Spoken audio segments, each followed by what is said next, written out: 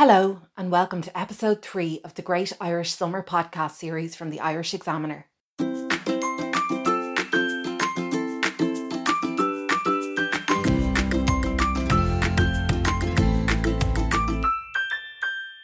My name is Ciara MacDonald, and today we're talking all things food. Few things have the power to evoke a memory quite like food. Whether it's the smell of freshly baked bread reminding you of home, or the sound of meat hitting a searing hot grill to conjure memories of wild parties past, many of us keep our most precious memories tucked away with the ones of the food we were eating when we experienced them.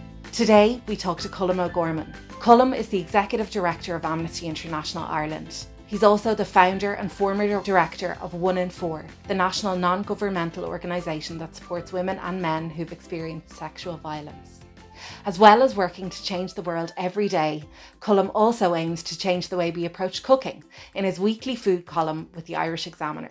In today's chat, he talks about his mother's forward-thinking attitude towards the way we eat, why sourdough is easier than you think, and how he believes that every single meal we eat should be a hug in a bowl. So welcome, Colm O'Gorman, to episode 3 of the Great Irish Podcast. It's great to have you here, and we're thrilled. We're big fans, obviously, because you are one of our food columnists. And today we're talking about food because we believe in the Irish Examiner, and I know that you believe this too, that food is not only is it tied up in our culture and heritage as Irish people, but also it informs so many of our memories. For me, most of my childhood memories are intertwined with smells of cooking or memories of helping my mum in the kitchen. And so I'm hoping to kind of have a little journey through your life through food. Yeah, sounds like fun. Yeah, it's much more than fuel, isn't it? You know, I always feel a little bit sad when I see people's relationship with food being reduced right down to it being fuel. Of course it's that, and that's incredibly important, but it's so much richer than that. I mean, as you say yourself, I mean, it's for most people, food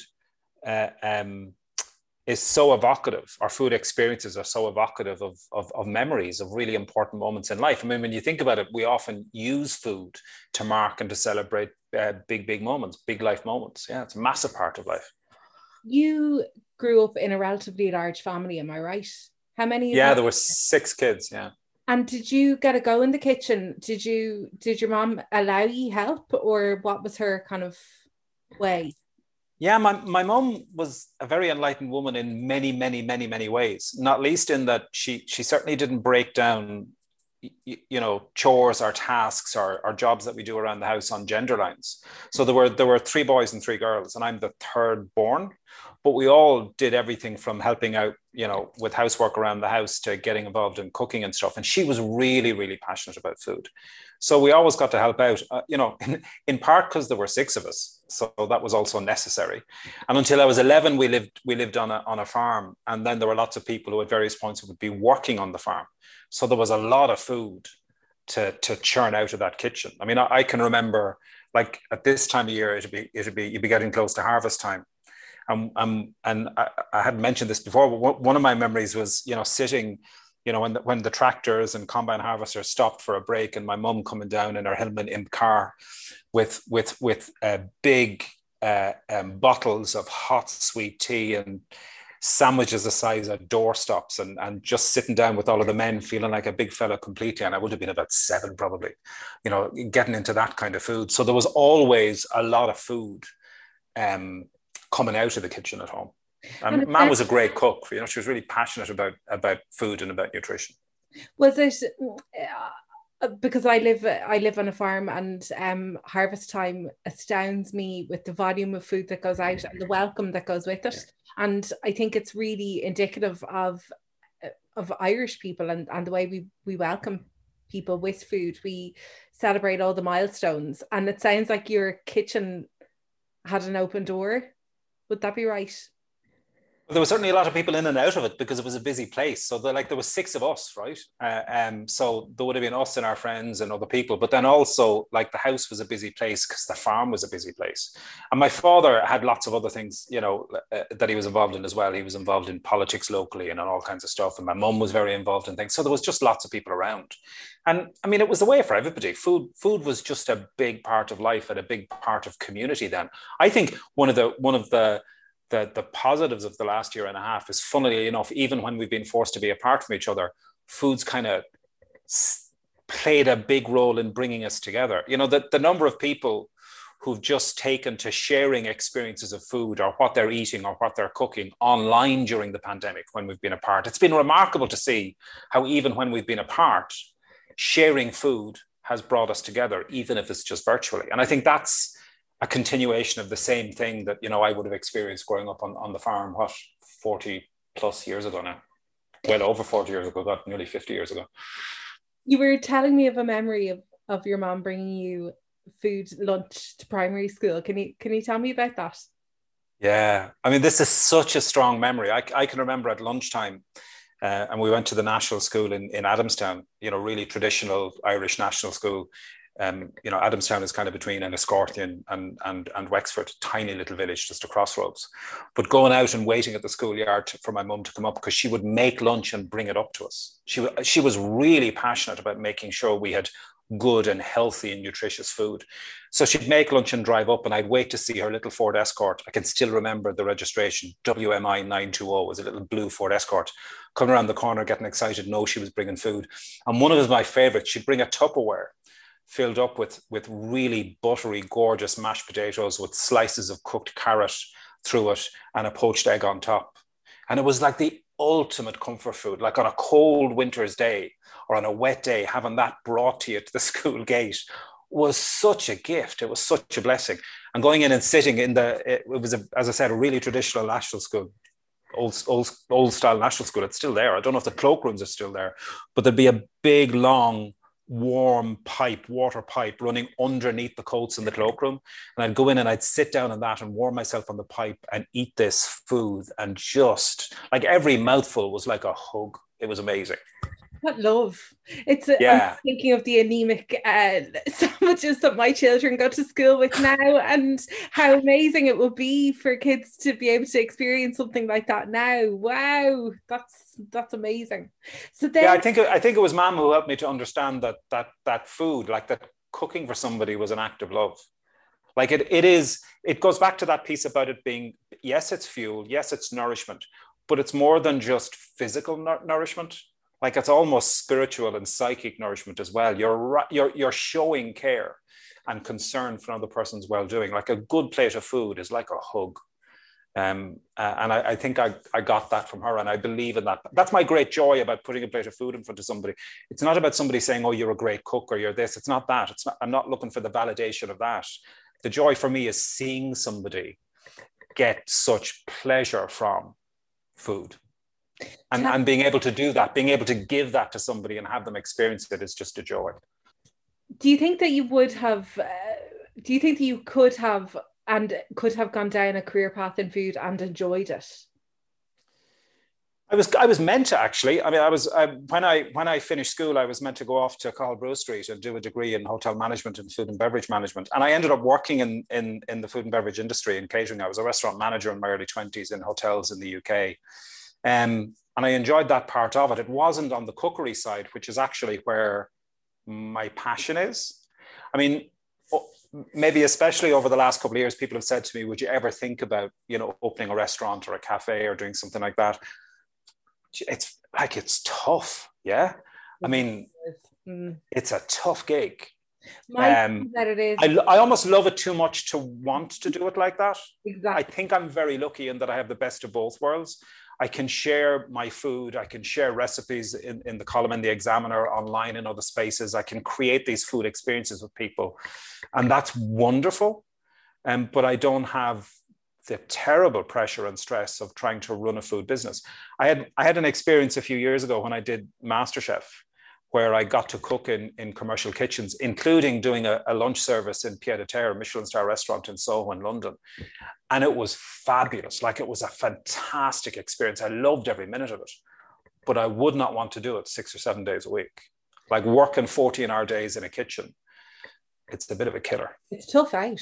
It's tough. Yeah. Also, I think for me personally, the mindset that you have to be in to be able to work like that is beyond a love of food. It's something entirely else, and I don't think I'd be able for it, though I would love it, I think. So tell I me. think particularly at that kind of fine dining level, the pressure is intense, like it's intense. Mm-hmm. So Yeah. tell me about this first meal that you cooked. Tell me what was behind it, what you So, thought. so my mom comes back into this again because despite the fact that we lived on a farm, up until about 1977, she went vegetarian, I think, in the early to mid 1970s. Wow.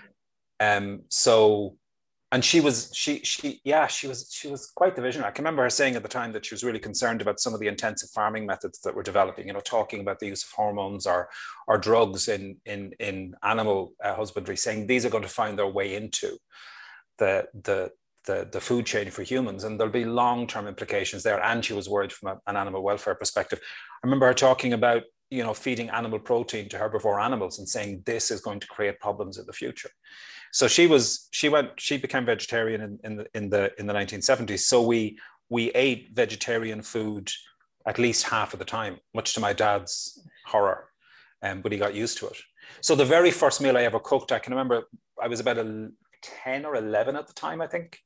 And we'd moved to Wexford Town at this stage, and they'd all gone off for a walk in Curracloe on the beach, and I stayed at home. So I decided I was going to make dinner for everybody. I was going to make lunch for everybody, or dinner as it was then, because we had our dinner in the middle of the day.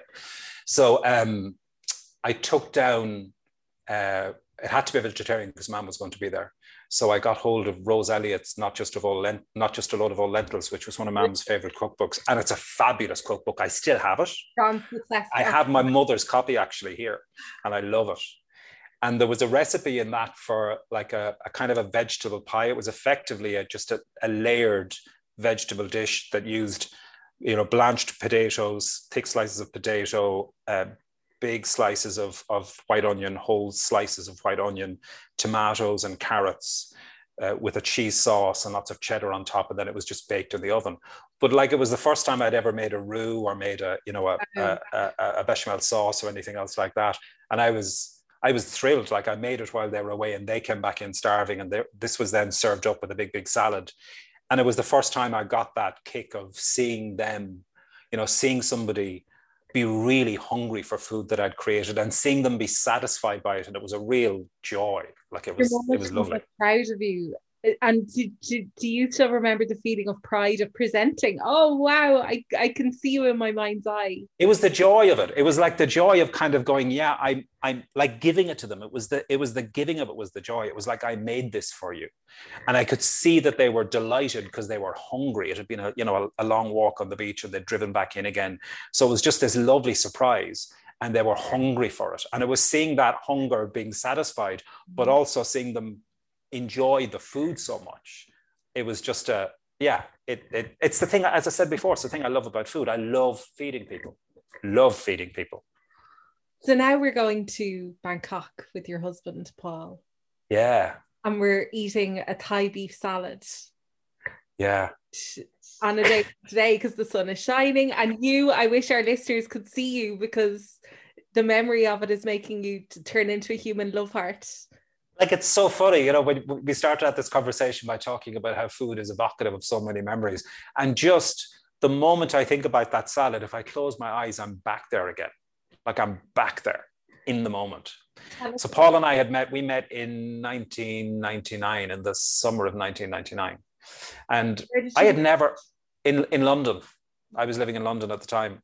And I'd never really traveled very much, because I left home under fairly pressured circumstances in the early 1980s, spent a couple of years in Dublin, and then was in London. And my family didn't have a history of traveling, like of going on overseas holidays or anything. We just didn't travel. I think I'd only actually gotten a passport for the first time a couple of years earlier, and I hadn't used it. I hadn't been outside of the UK and Ireland at all. And when I met Paul, he loved to travel. And he said, I'm going to take you on holiday. And I went, oh, lovely. I thought he meant like he wanted the two of us to go on holiday somewhere. And I had seen this hotel in Koh Samui in Thailand. That was a hotel where lots of the rooms were these boathouses that they'd pulled up into the gardens. And I went, I love the look of that place. And next minute, he'd gone and booked a trip for the two of us to Thailand. And he actually meant he was bringing me on holiday, which blew me away completely. So off we went, yeah. And on our first night, we had to stay in Bangkok before we traveled down to Koh Samui, down to the island. The senses. Oh, yeah, wild. And we went out and found this market because we're both really adventurous, and he's a brilliant traveler. But we're both very adventurous and want to experience places. I mean, for me, there's no point in traveling if you're not going to experience the places that you go to. So we went out and found a market locally and ordered this beef salad. And we sat at the table with, bottles of Thai beer and this big plate of beef salad and started to eat it. And it was so hot and so spicy that there were tears streaming down our faces as we ate it. But it was so delicious and so fantastic that we could not stop eating it. It's one of the best things I've ever tasted. Now look, probably in large part because how rich the experience was and the fact that I was there with him and we were in the full flow of new love and all the rest of it. And it was just the most fantastic experience. But it was also just a fabulous meal. I mean, I love Thai food. I love Asian food generally. You were a big fan of the chili. Let's be honest. You loved the chili. Yeah, love the chili, love ginger. If there was two things I couldn't live without from a food perspective, it would probably be ginger and chili. And garlic. I'd have to make it three: ginger, chili, and garlic. And I think you can kind of do anything then. You can. I don't think I'm as adventurous as you with the chili. You love the heat, but I find the chemical reaction in the body with chili unbelievable, and gas. It's just the way it makes you feel good. It makes you feel happy. Now we are going to Kenya, and you have a special relationship with Kenya. And can you tell us about this dish and its relationship? Yeah, our kids are half Kenyan. The mum was Kenyan. She was a very, very good friend of mine. And that's a very long, involved story that we won't have time to get into here. But for a brief period of time, the kids returned to live with her in Kenya for just a couple of years before she became quite unwell. And then the kids came to live with us. She sadly died not long after that. But when we went out to Kenya for the first time to visit them and to try and plan for that and to talk about how we might make that work best for them, I got to experience Kenyan food, Swahili food in particular, which is just fantastic. But there was a particular dish that the kids loved. It's called mbazi. And it's just a very simple stew, slightly spiced stew, made with not much chili at all, actually. It's turmeric and ginger and garlic and a couple of other things. So it's not a heat spice, but a spice. And we make it with kidney beans here because they're easier to get hold of. But it's made with pigeon peas, dried pigeon peas in Kenya, and coconut milk. So you just cook it down until you have this gorgeous, unctuous, thick, sweet, savory stew. And then you have it with freshly made chapatis and hot, sweet chai tea. And it's for years now, it's been the kids' kind of favorite breakfast. So every now and again, they'll go, "Will you make mbazi?" And now they're not kids anymore, they're in their 20s. But yeah, mbazi is a bit of kick. I actually got to do, there's a beautiful project attached to the University of Limerick called Restart, which provides integration supports and integration experiences for people in direct provision, people seeking asylum. And they did a lovely cookbook recently where lots of the recipes were contributed by people who were in the international protection system. And they asked me to do a forward version of recipe. And I did mbazi for it. I think that's just come out this week, actually. But that's a gorgeous, gorgeous, again, another lovely, simple, but really comforting. It's another one of those hook in a bowl, It's perfect. What a beautiful tribute to their mom. What a beautiful way to continually remind of culture, of their culture through food. It's beautiful. She was a brilliant cook. She was such a good cook. Loved the chili. She'd make you work. Loved the chili. Like I always remember when we were out there, like kuku choma, which is basically just barbecued chicken. It's a very simple barbecued chicken, but it becomes really special because of the things you have on the side. And there's a salad there that's just the simplest thing. Really flavorful tomatoes, sliced thinly, nice, big, thick, juicy tomatoes, sliced thinly, with lots of really, really fiery sliced green chilies on top and lime juice and a little bit of salt. And that's it. And that with like charcoal cooked chicken. Yeah, heaven. Yeah. Sounds amazing. Sounds completely amazing. Okay, this brings us nicely to MasterChef. What brought you there? You you kind of astound me because you're such an impressive human being, and then you Master Chef. Like I understand because you love food. I understand it. It's just really hard to think of everything that you are such an impressive person. What brought you there? What made you decide to put yourself under that kind of pressure? It was really simple. I got asked. And I've watched the show for years and love it. One of the things that I always like to... Which is your favorite MasterChef? Because I am a ride or die MasterChef Australia, and I will fight you for it. You see, I haven't watched enough of MasterChef Australia to really get into it, but it's interesting how many people, particularly food people, say that. So I'm going to watch more of it soon. I have to be honest, in a way, MasterChef kind of broke my love for MasterChef by doing it, even though I think it's a phenomenal concept. Mm-hmm. And what I love about it, it's one of those rare reality TV things that by and large is actually about food. Mm-hmm. Yeah, I'm not a fan of it's going to sound terribly pompous. I'm not a massive fan of reality TV. I think we're kind of... What? Oh God, no! Let's not go there. I just worry about the message. Anyway, whatever. Anyway, it's fine, right? I mean, Drag Race is my reality TV addiction, and that's as shallow as it gets a lot of the time. So I'm not one to be self-righteous about other people's reality TV. If you're going to do one, MasterChef's a pretty good one to... It's pretty good. Yeah, but also because it was so about food, and because when I was approached and asked to do it, I was reassured that it was absolutely about food. And then I found out, ultimately, they were talking about, they hadn't identified who the judges might be yet, but they were saying we want to get some really excellent chefs to be the judges. So I was really captured by the idea of the mentoring that might happen working with a couple of chefs. And then, I mean, you saw who the judges were, like Robin Gill and Daniel Clifford. I mean, they're both phenomenal. Yeah. Daniel Clifford, though, just blows me away. I mean, who's going to pass on an opportunity to spend hopefully a little bit of time with a 2 Michelin star chef with the kind of passion and drive that Daniel has? And the thing that always strikes me about Daniel is his love of food is really, really clear, but his passionate interest in helping people to understand food and cookery. And to get that anything is possible, that they can cook anything that they want to cook, was the thing that I love about him most. There's no elitism in Daniel. There's no kind of snobbery about it. It's not alchemy. It's not magic. He breaks it down a little bit, and I learned a huge amount from him. That was my next question. Was it like a mini boot camp for you? Did you hone skills that you use every day now, and you're like, oh, that's because I did MasterChef? Well, I don't necessarily make that association anymore, but yeah, but I think it's true. But I mean, I learned a couple of things. First of all, I learned that less is more a lot of the time. Like, keep things simple. And, in ways on the show itself where I had a downfall, that was where I went wrong, where I didn't just really think through what I was doing and keep it simple, stay focused on what it was that I was trying to produce and why, and not worry about making it too impressive or too complex or too complicated.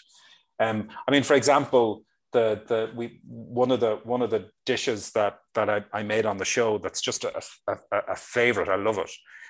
We were given a mystery box, and there was everything in this box from pigeon to all kinds of stuff in it, but there was also pears and stem ginger. So and hazelnuts, I think. So I decided I would do a really simple.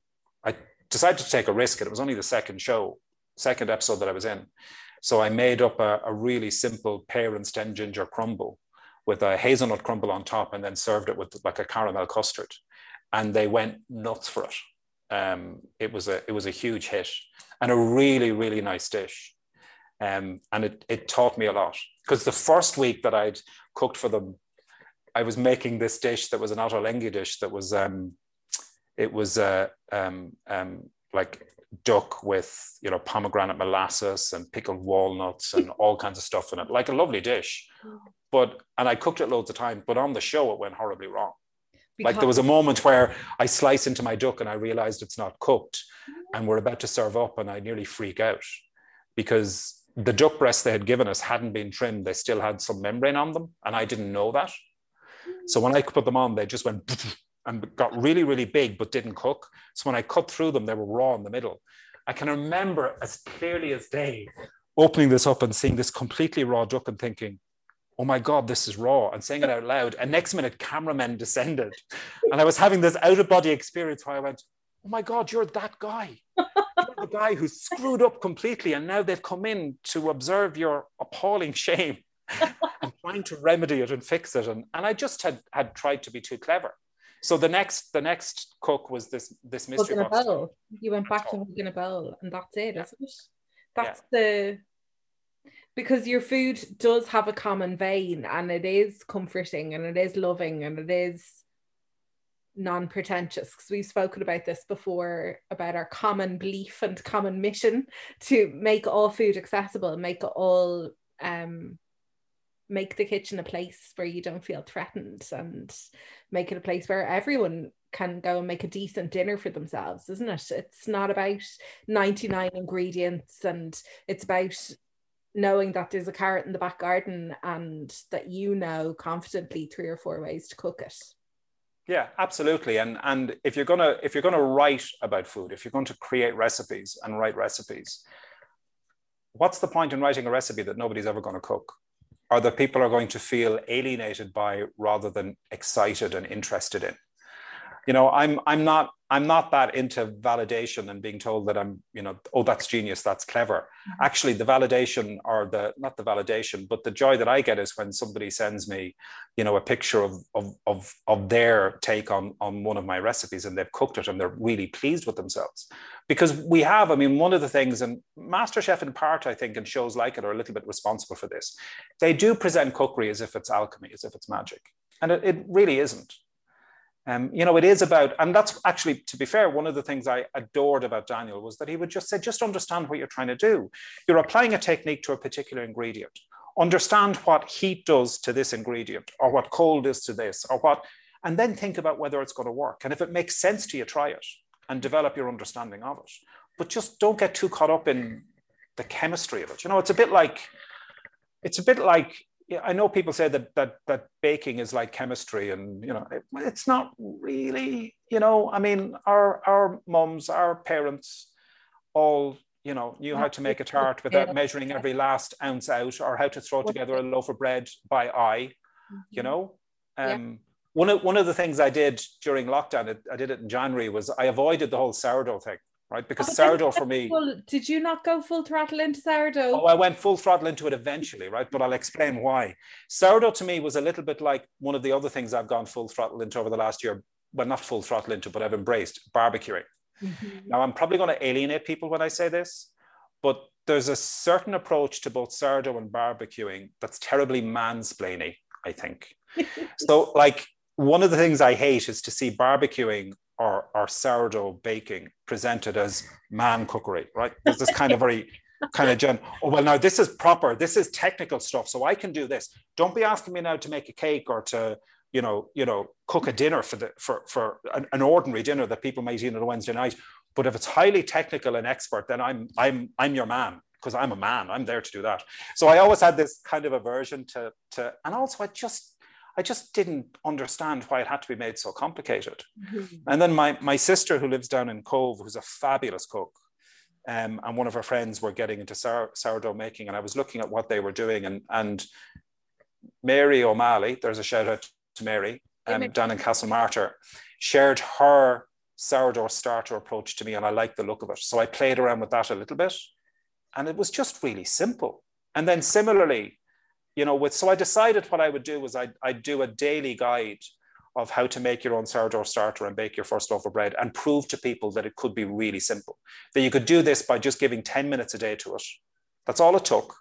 And then you can make a loaf of sourdough bread by just chucking everything in a bowl, mixing it, leaving it overnight, and then folding it the next day. Sourdough was a no-knead bread. I don't know if that's what it is. It is, yes. Yeah. I want to go back to your sourdough though for a second, because your sourdough has quite a few celebrity fans. Twitter is mad for it. Irish Twitter, just you're the sourdough king. And Sarah of the Ashlings, I know, has been feeding her sourdough starter because of you. She was very upset last week because it nearly died, but I think it came back to life.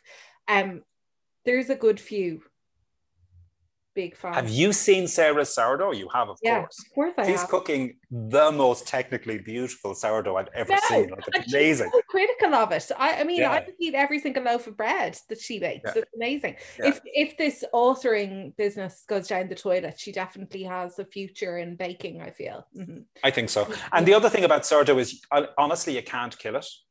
Like, you know, you leave it in the fridge. People contact me occasionally kind of going, oh, I haven't fed it for 2 weeks. Is that all right? And I went, I left mine alone for a month.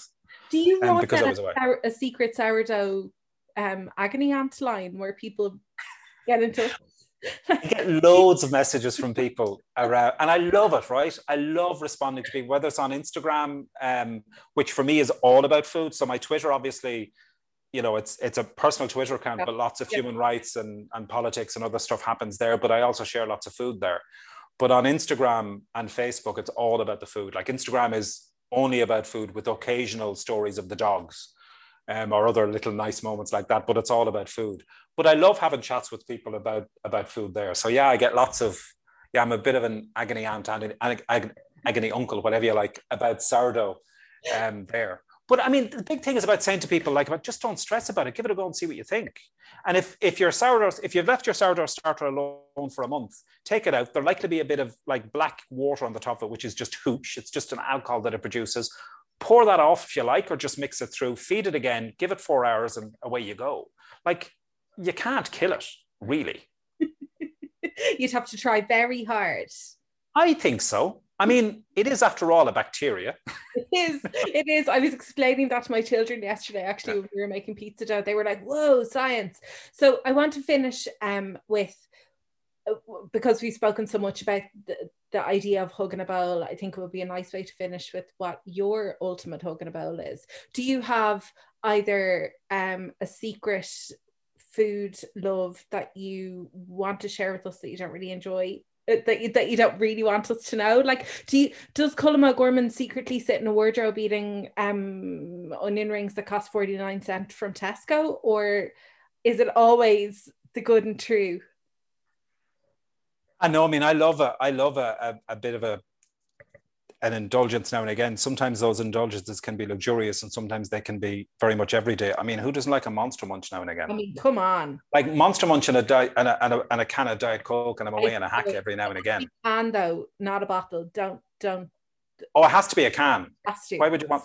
Yeah, absolutely, and it has to be out of the fridge. Yeah. Or some fruit and nut chocolate and a glass of cold milk. That's the other thing for me, which I quite like, right? But in terms of comfort food, to be honest with you, the food I love to eat, I'm a much bigger fan of savory food than sweet, even though I do love making desserts and I love sweet food. I love a good brunch. Like, brunch is one of my favorite meals to make for people. Cooking up a massive big brunch and bringing lots of friends around when we were able to do that. That's one of the things I'm really looking forward to, you know, when we move beyond, you know, all of the restrictions, hopefully at some point. So, like, you know, making big stacks of fluffy buttermilk pancakes. I did some at the weekend for family and one friend who's in our bubble, and they were like ricotta pancakes with rhubarb that was roasted. The same rhubarb that I did for the pavlova that I did for you guys recently. Oh my God. With orange and honey, yeah. So good. And then, so ricotta pancakes with that and some Greek yogurt and flaked almonds and just some crispy, streaky bacon on the side. Like, that kind of plate of food is just a joy of a weekend. That kind of stuff I love. But I love like a shakshuka for brunch, or big bowls of ramen, or I've gotten massively into Korean flavors over the last year. Korean cuisine is just a joy. It's delicious and it's just phenomenal. It's a beautiful, beautiful cuisine. So I've gotten big into that recently. I have to avoid cooking too much Korean fried chicken, or I'll be the size of a truck. There isn't enough running to work all of that off. But yeah, that's the kind of food that I love. But I mean, you know, the thing for me about comfort food is, the best comfort food is something that you can go from opening up the fridge to putting in a bowl in 15 or 20 minutes. You know, for me, that's the thing about cookery. Fast food, the fastest food you can make is the food you can prepare at home. If you have the right ingredients to hand, and if you have the confidence to go about it, you'll make a better, tastier dish in 15 or 20 minutes at home than anything that you'll order from a takeaway, that afterwards you'll often feel a bit, I feel a bit stodgy after that, right? So my favorite comfort food is a big bowl of, you know, Korean chili beef or something, or, you know, that kind of stuff. And we can find that recipe for Korean chili beef on irishexaminer.com, because you did it for your column a couple of months back. Yay. I did indeed. They're all there. Thank you so much for speaking to us today. I really, really appreciated it. And I've loved speaking to you. Thanks, Ciara. It was a joy. Really enjoyed it, and loving working with you all. Loving it.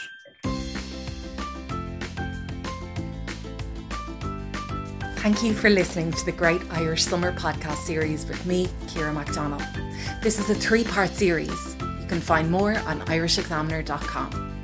Thanks to Steve Neville on sound and to Colm O'Gorman for being such a wonderful guest. Have a great summer.